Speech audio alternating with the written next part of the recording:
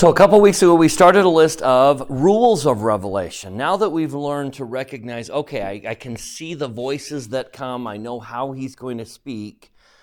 How do I increase him speaking? What are the rules of revelation? And so we looked at the Jaredites. The Jaredites are a marvelous lesson on how to improve and increase revelation. Lessons like get off the beach, right? Do you remember that lesson? We've got to get off the beach. So sometimes the mistake we make is we sit there waiting for Heavenly Father to do everything. Do you believe your best strategy of moving forward is to have Heavenly Father tell you everything to do? Do you honestly believe that's your best course of action, is just wait for Heavenly Father to tell you what to do and then do that? Nice. It would be nice. It would free us of some responsibility. But is that in your best interest? It is not. Am I being a good parent if I tell my children everything to do? So, how do we improve? How do we facilitate revelation? That was the list we began. So today what I want to do is just we're going to add one to the list. I know we've got 2 or 3 on the list. We're just going to add one to the list, and we're going to spend all night doing it. And I promise we will come back in the end to the Jaredites. But I invite you to have an apostolic attitude today. Do you remember during the Last Supper when Jesus said, one of you will betray me? And every single one of them responded, how? Not one of them said, I know who it is. It's that shifty-eyed Judas over there. Every one of them said, Lord, is it I? We have a tendency to hear messages of the gospel and kind of point to other people or other times in our life. Allow me to invite you to have an apostolic attitude today, because I am going to testify from the very beginning that one of the single greatest things you can do to hear him better is to pray better. Pray more and pray better. Now, I love teaching children how to pray. It's a delight to teach children how to pray. But it is thrilling to teach grown-ups how to pray. One of my favorite moments in the New Testament, turn with me to Luke chapter 11. New Testament, Luke chapter 11, verse 1. Watching Jesus pray. Oh, come on. Update. All right, I'm going to have to do this account. I accidentally deleted my New Testament, so for the time being, it's gone. It'll come back in just a second. But I deleted my New Testament, so now I have the Gospel Library version. Watching Jesus pray. Now, do you think Peter was novice spiritually? Do you think his call to the quorum of the 12 apostles was just an innocent newcomer? I think these men were great spiritual giants, and yet watching Jesus pray, it came to pass as he was praying in a certain place, when he ceased, after they heard him pray and saw him pray, what did the grown-ups say? Lord, teach me to pray. How about we have a very grown-up discussion about praying better? Does your soul acknowledge that if you prayed more and prayed better, you would hear him better? Do we all kind of say, yeah, that's true. That's definitely true. If I prayed more and if I prayed better, I would hear. Now, does that necessarily mean I need to spend more time praying? Maybe, maybe not. But I can be better in my prayers. Now, would you be humble enough to let a 14-year-old teach you how to pray? One of the greatest sermons on how to pray is the First Vision. I love it as a doctrinal commentary on the restoration. If you were to pinpoint a moment the restoration begins, what would the moment be? the first vision, right? So I read the first vision and say, I just shout from the rooftops, yay, the restoration has begun. But this is a simple story of a 14-year-old boy who has a question and gets an answer.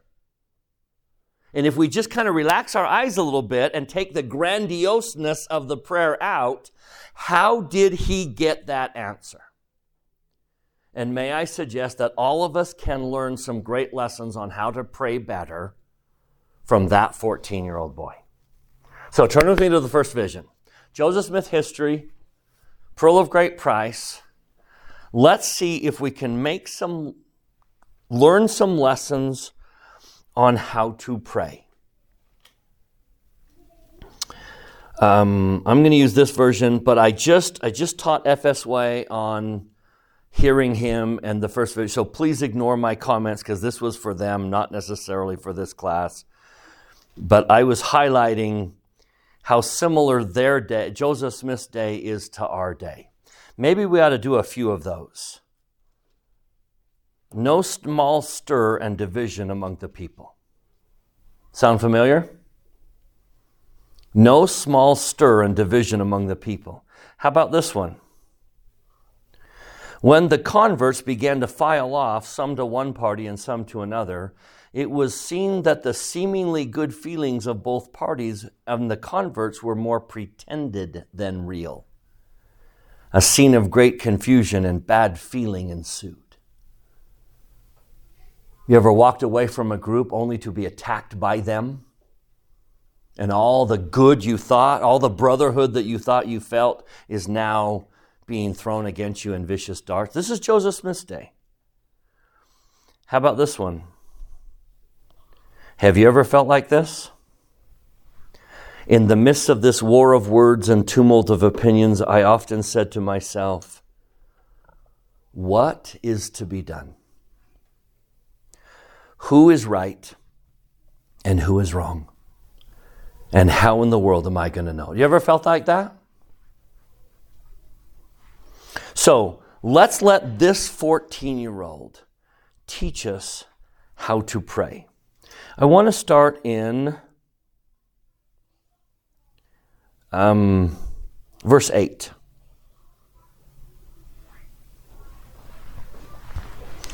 During this time of great excitement, my mind was called up to serious reflection.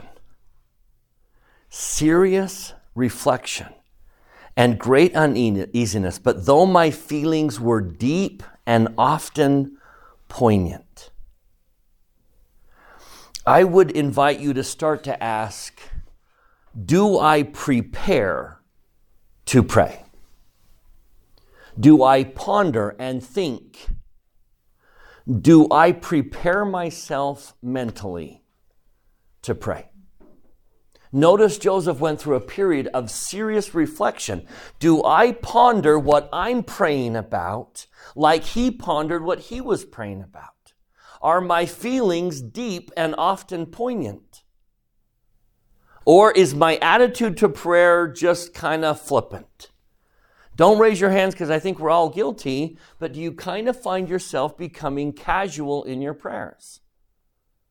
Almost as if it's just kind of ritualistic. Oh, it's dinner time, so we better pray. Oh, I'm going to bed, so I better pray. Instead of the earnestness that this man felt. If we do a cross-reference, tell me about Enos and his prayer. What words did Enos use relative to prayer? He called it a wrestle. Are you taking some time and mentally preparing to talk to your Heavenly Father? Now, next one I think is significant. If you want more help with revelation, you need to get off the beach. You need to do your part. Joseph is asking about a religion, but notice what he does. I want to point out two things that we often fail to do in our prayers, and we put it on Heavenly Father instead of taking the responsibility. Tell me the first thing that Joseph does. He wants to know which church is true. So what does he do? He He goes there. He goes to their meetings. He's not sitting back waiting for Heavenly Father to point to the church. He goes to his meetings. You will find out where Heavenly Father wants you to go by going there. I give you an example. A dear friend of mine was called as a mission president who has a severely handicapped son.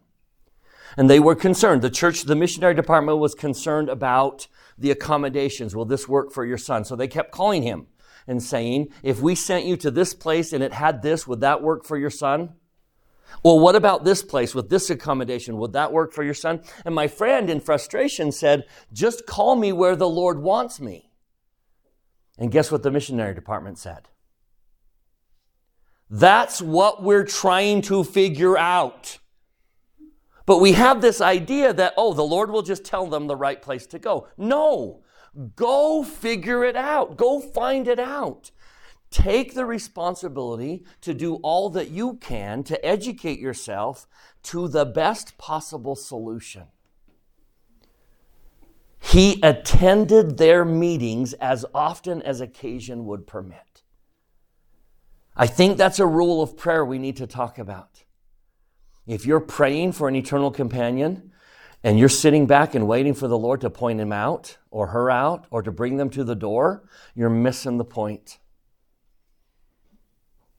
If you're praying, help Heavenly Father answer your prayer and attend the meetings as often as occasion will permit. Now, tell me what the second one is.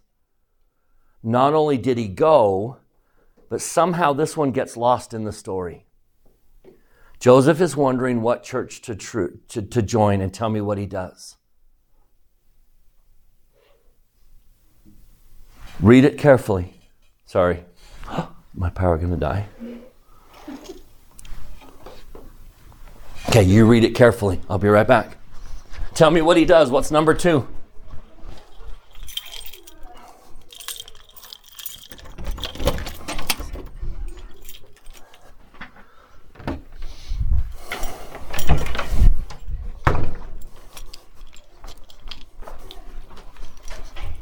Okay, tell me what you see. What did he do? I think this is critical, and we often forget this. He did have one particular sect that he was drawn to. He made a choice. I think this is critical. He exercised his agency. Dan, do you remember 2 weeks ago we talked about crossing the Jordan River to get into the promised land? When was the Lord going to part the river? When they stepped in, right? Can you imagine the temptation to kind of stand on the bank waiting for him to part it? Lord, open it up and then I'll move forward. And what was the rule? Move forward and then I'll open it up. Joseph chose. It's so much easier to say, Heavenly Father, here's what I'm choosing. Is that the right decision? Versus tell me what to choose. Do you see the difference between those two scenarios? One says, I'm exercising my agency, now help me. The other one says, you exercise your agency. Do you see the rule? Joseph attended and Joseph chose. Now here's what's scary. Which church did he choose? Does that strike anyone as odd? Because if you go back a few verses, what was the His mom joined the Presbyterians. He was willing to do what? He was willing to choose something outside of that comfort zone. I'm choosing something scary, but I'm choosing. I'm not waiting for the Lord to choose. I had a friend who, when she graduated from high school, her dad was called as a mission president in Japan. 18 years old, and her parents are leaving to go to Japan for 3 years. Do you go with them and maybe delay your education? because you don't want to go to school in Japan, but your family's there? Or do you go to school and live without your mom and dad for 3 years when you're 18? And she prayed and prayed and prayed, and no answer came. Why? Now, I know one reason we talked about 2 weeks ago, but what might be another answer? She was waiting for God to make a decision. And God was probably waiting for her to make a decision. I think that's significant. He was willing to choose the scary choice, but Joseph made a decision. All right, any other thoughts? Where does he go? Well, he tries to do the Methodist Church, but he still is hit with a brick wall because there's just so much noise. Yeah. And so where does he go? The Scriptures. So he turns to the Scriptures. Do the Scriptures answer his question? Do the Scriptures tell him which church to join? No. So what role do the Scriptures play in his answer? They lead him in the right direction. Meaning what? What do you mean? How does it lead him? It's like he made the action and then he chose something and then kind of Heavenly Father was like, okay, it's going to help you push you into that way where you can make more choices and act in more ways. So maybe when I'm seeking an answer and I need Heavenly Father to speak to me, I open doors that put me in a frame of mind where He can answer me. The Scriptures did not answer the question, did they? They didn't tell him which church to join. But what did they tell him? You can get this answer for yourself. And I wonder, why is it that we go to the temple when we're struggling with a decision? Do you see the logic? I'm not going to get an answer in the temple. The endowment is going to tell me whether or not I move to Japan or stay here. But going to the temple will do what? Tune my soul to Him. When you are seeking an answer, do you do the things that tune your soul into Him? Do you do the things that will facilitate an answer? Are you putting that type of effort? I love that he says, verse 12, tell me what the Scriptures do to this young man. I reflected on it. Again, never did any passage of Scripture come with more power to the heart of man than this does to mine. Is that your desire to talk to Heavenly Father? I reflected upon it again and again. This man is preparing for an answer. Do you see why his answer, even though that was grandiose, why does his answer come? Because of what's the environment he's creating. Okay, now let's get to the actual prayer.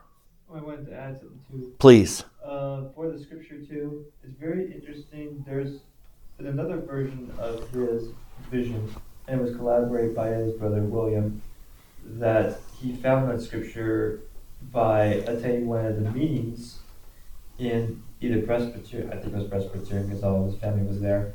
It was the preacher who brought up that Scripture, and he was like, if you want to join a church, here's like James 1:5, yeah. And he heard it and he's like, oh, it's just a Scripture. So he went back home and he read it for himself. Yeah, Joseph was not a scriptorian. And that's the interesting thing, going back to going and doing. If he didn't go, he would not have heard that Scripture. Yeah. If he hadn't put himself in a position to tune himself, he would not have received the answer. All right, let's get to the actual physical prayer. And again, how do you physically pray? Think about your typical act of praying. And let's see if we can learn something about Joseph Smith. First of all, I wanted to point out verse 14. So in accordance with this determination to ask of God, I think that phrase is significant. I retired to the woods to make the attempt. It was on the morning of a beautiful, clear day. Tell me what you see. I retired to the woods in the morning. Why woods and why morning? I don't think you have to pray in the morning. I am not an early riser. And some of you aren't early risers. And I don't think he's simply saying that God only speaks in the morning. But why the woods and why the morning? Rachel? Well, for the woods, it's, isolated place, Uninterrupted. And why the morning? Because it's important. Unrushed. I want to take the time it deserves. Uninterrupted and unrushed. Now, can I ask you to tell me about your typical prayers? And why are you all laughing? Because they're almost always rushed. Tell me when Mormons pray. When do members of the Church of Jesus Christ of Latter-day Saints typically pray? We pray before we leave the house, right? Come on, let's all pray. We got to go. We got to say morning prayer so we can go. And tell me what's happening. We're late and we're rushed. And then we pray before we eat and we're hungry and rushed. And then we pray before we go to bed because we're tired and we're rushed. Rarely do we pray in an environment that is uninterrupted and unrushed. Now, don't take this the wrong way, but what are you saying to Heavenly Father? Tell me what you are saying to Heavenly Father when you are rushed. Repetitive. The message I would get is, I don't care. This isn't important to me. It's my habit, but it's not important to me. Do you see why maybe I'm not hearing all that I could hear? If I simply committed a time to pray when I was unrushed and uninterrupted, it would change me. Amelia. So how do you get out of that funk? Because as a missionary, you're like praying before you get out of the car, you're praying before you leave the apartment, you're like praying all the time. And I feel like personally, like for me, it's been more of like it's been just like a habit. And I've noticed myself doing it, so it's interesting you're bringing this up because it's something I've been thinking about. But it's like, how do you get out of that funk of it just being? I love what he said here. In accordance with this, my determination. I think sometimes you just have to say, I'm going to change this. Can I give you an example? I got so tired of food prayers that I told my family one day, we are not going to pray before we eat.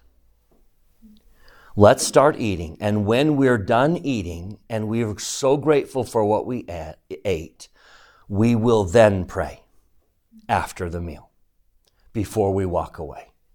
And just breaking the routine, guess what it did? It changed our mentality.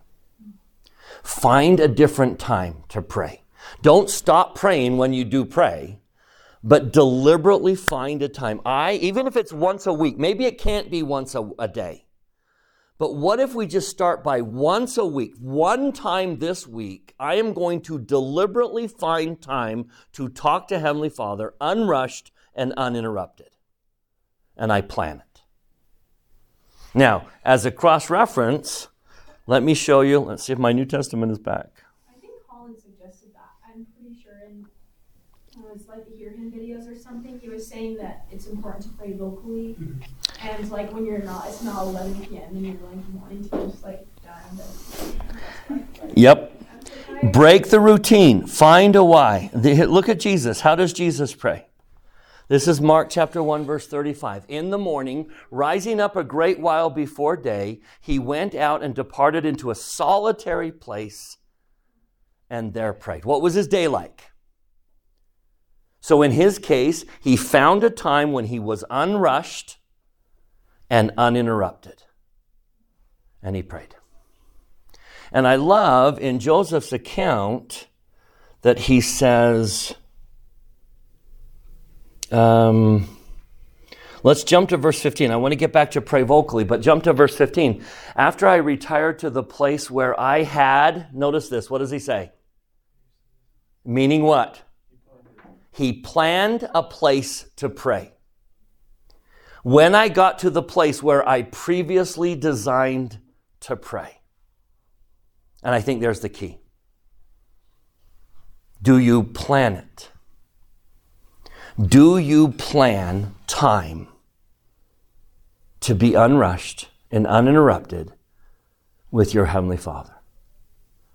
If the answer to that question is no, may I invite you to try it and watch the change it makes in your life. Unrushed, uninterrupted, planned. And one more thing interesting about this part is that another version of this is that he said that his family was working that same woods that day, and he looked around and he saw this was a great place to have that prayer. Yeah. So he stuck an axe on one of the stumps so that way he can remember to bring it back next time. Purpose, planned. Now, let's go back to the very end of verse 14. I don't know that this is something you always have to do, but have you noticed that once in a while there's a real difference between a verbal prayer and a thought prayer? Can we pray in our thoughts? Of course. Can we pray in our heart? Can we feel a prayer? Yes. But what's the problem with praying in your thoughts? Say it. My mind gets so distracted. I can't tell you how many times I started a prayer, and then by the end of the prayer, I'm like, how did I get here? How did I get here? Because I said Keegan in my prayer, and that made me think of Steph Curry, and then the Golden State Warriors, and now I'm thinking about Boston, and now I'm thinking about the final. How am I thinking about the finals when I was trying to pray? It's because I said Keegan. Now, that is less likely when you do what? Pray vocally. So let me just throw that out as one thing to think about. If you're alone, if you're unrushed and uninterrupted, pray vocally to keep your mind on track. Now, what happens next? There is a force that's going to try and stop you from praying. Are you prepared to face the opposition and the obstacles that are going to get in the way? If you innocently think nothing is going to try and stop you from praying, you are mistaken.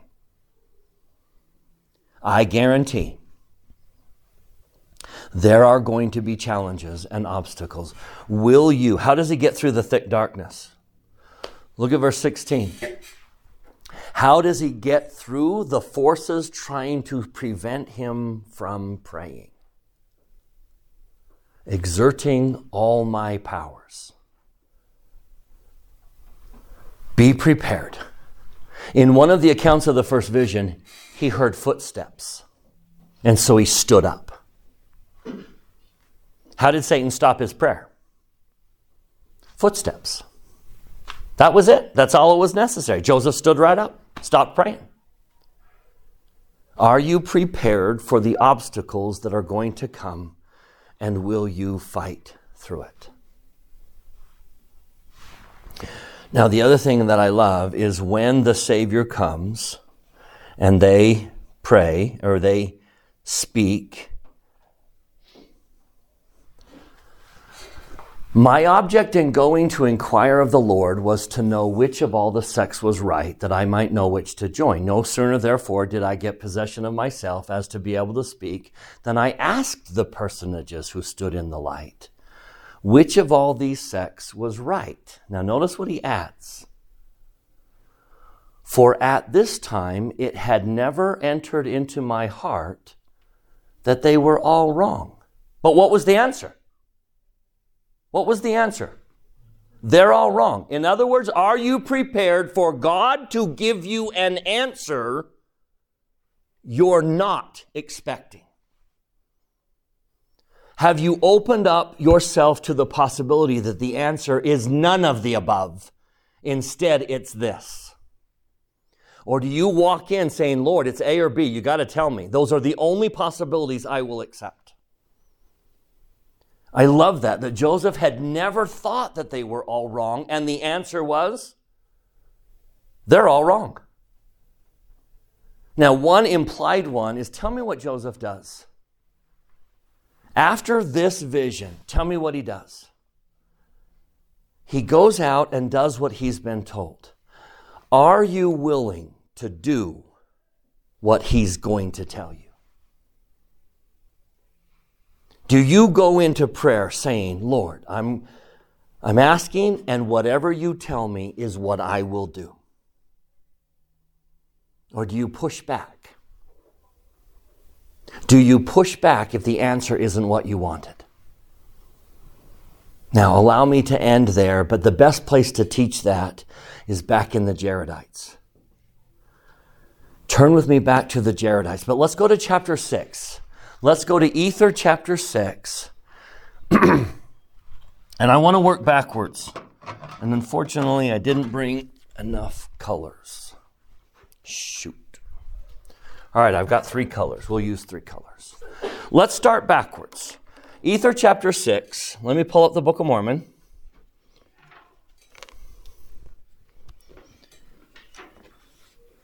So turn to Ether chapter 6.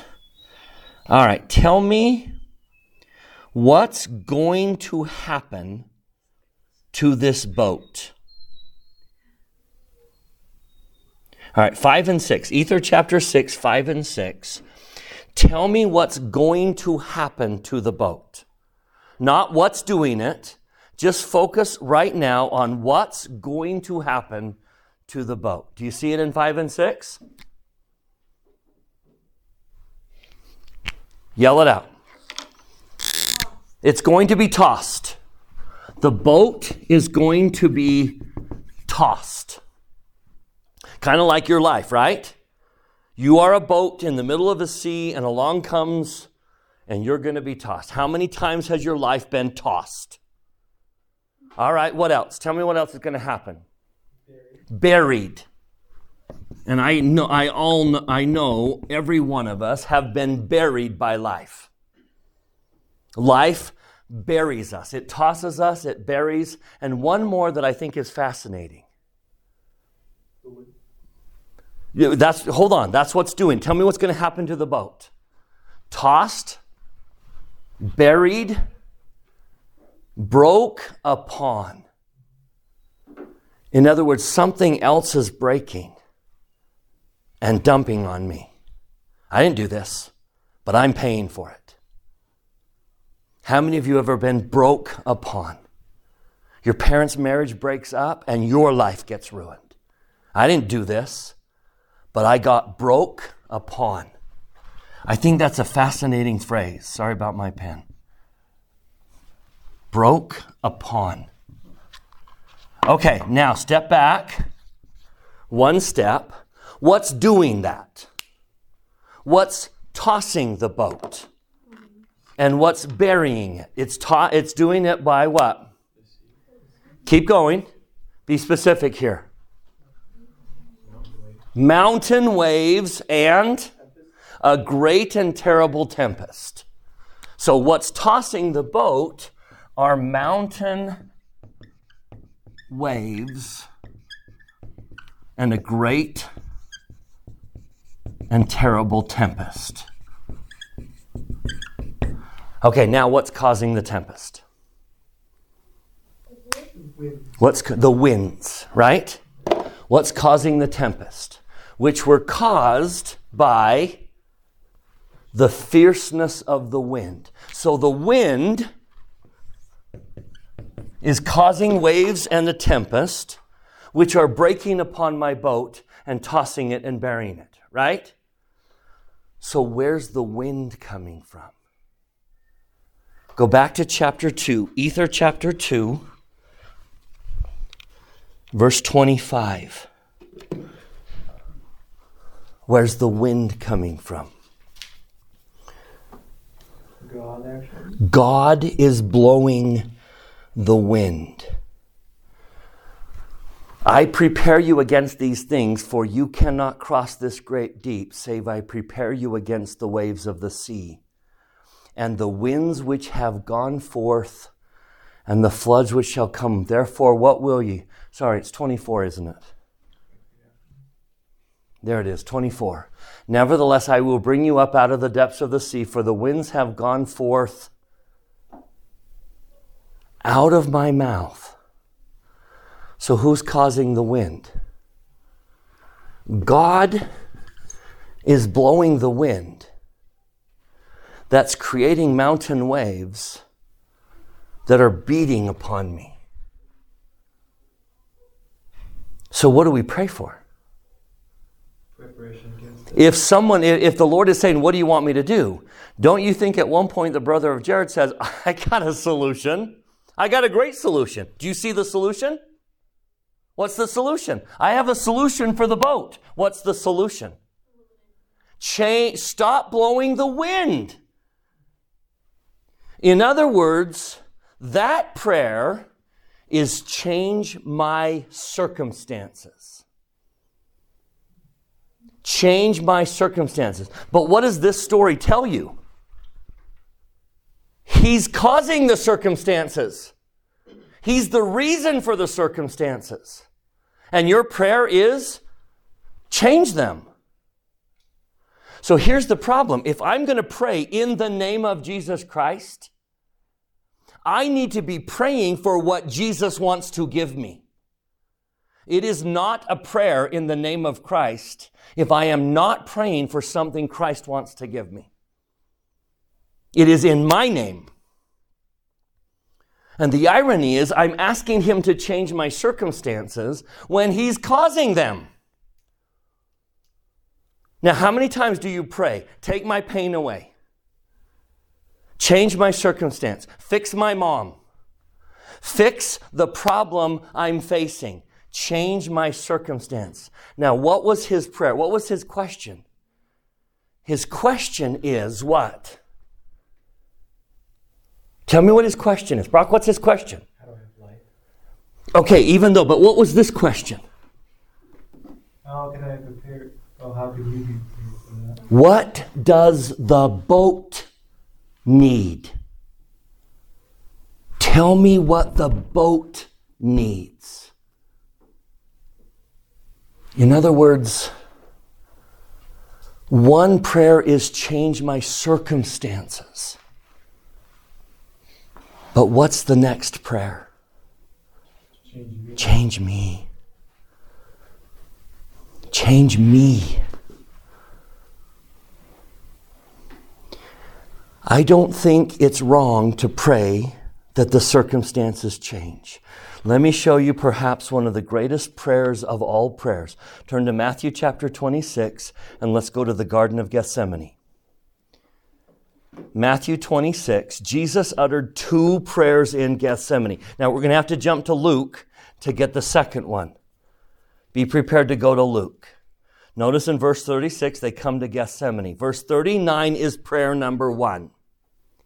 Tell me what prayer number 1 is. Someone read it. What's prayer number 1? Anyone want to read verse 39? Matthew 26, 39. He went a little further upon his face and prayed, saying, O my Father, if it be possible, let this cup pass from me. Nevertheless, not as I will. Now, I know he always put the Father's will as a contingent, but what's he praying? Tell me what he's praying for. Change my circumstance. If it's good enough for Jesus to pray for it, it's good enough for me. I'm not going to not pray that my mom's cancer go away. I'm going to pray, change my circumstances. Jesus said, change my circumstances. Take the cup away. Take the pain away. Take the problem away. Now, what Matthew doesn't tell us is what happened after the prayer. So turn to Luke chapter 22, and let's get what happens after the prayer.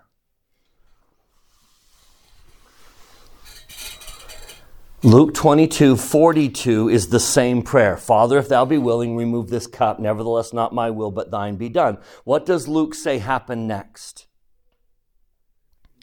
An angel came to strengthen him. In other words, what was the answer? Why was the angel there? What was the answer to his first prayer? The cup is not going away. The cup is not going away. And as much as you pray, sometimes the Father's answer is the cup is not going to go away. So Jesus prays a second time. Knowing the cup is not going to go away, what's his second prayer? Look at verse 42. Very different tone this time, isn't it? Who'll read it? Read 42. He went away again the second time and prayed, saying, O my Father, if this cup may not pass away from me, except I drink it, thy will be done. What was the ask? If that's the statement, what was the ask? What's he asking for? If it's not going away, then what? That's the ask. So what was his first prayer? Change my circumstances. What was his second prayer? Change me. Change me.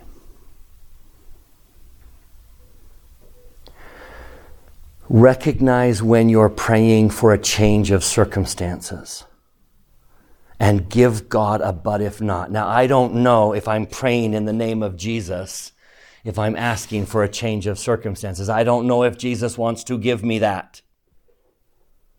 But I do know that he wants to change me. Let me give you an example. Young mother, baby colicky, cries all the time, all night long.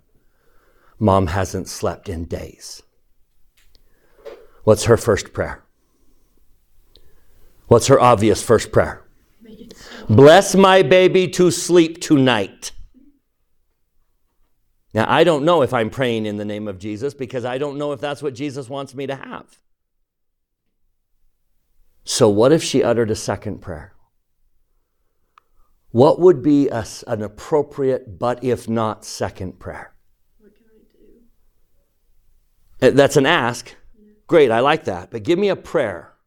Give me a change me.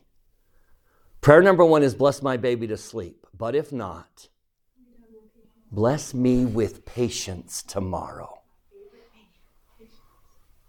Bless me to love him as thou loves him tomorrow. Now, which one do you know Jesus wants to give me? Which one is definitely a prayer in the name of Jesus? Don't stop praying for the storm, but pray for the boat. If you examine your prayers, I would guess that most of your prayers are change my circumstance. Change that. And pray for you. And watch how your prayers and your answers to your prayers change. One more. Let me just show you that in print. 1 Nephi chapter 7, verse 17. What did Nephi pray for and what didn't he pray for? 1 Nephi 7:17. What was his prayer? This is where his brothers have tied him up and they're going to leave him to die in the wilderness. Notice carefully what he prayed for. What would you say if you were bound hand and foot, tied in the wilderness? What would you say to Heavenly Father? Get me out of this. Make it stop. What was Nephi's prayer? Bless me with the strength to get myself out of this. Do you see the difference? Instead of saying, change my circumstances, tell me what he was changing. What was he asking for? Strength to change me, and I'll change my circumstances. Powerful lessons about prayer. May I invite you to change your prayers. Pray better, and you will hear him better. Plan prayers. Unrushed, uninterrupted. If you're asking Heavenly Father with help for a decision, do your homework. Help Him answer your prayer. Do all that you can. But pray better. With all my soul, I tell you that perhaps the single greatest thing you can do to hear Him better is to pray better and pray more often. And I say that in the name of Jesus Christ, amen.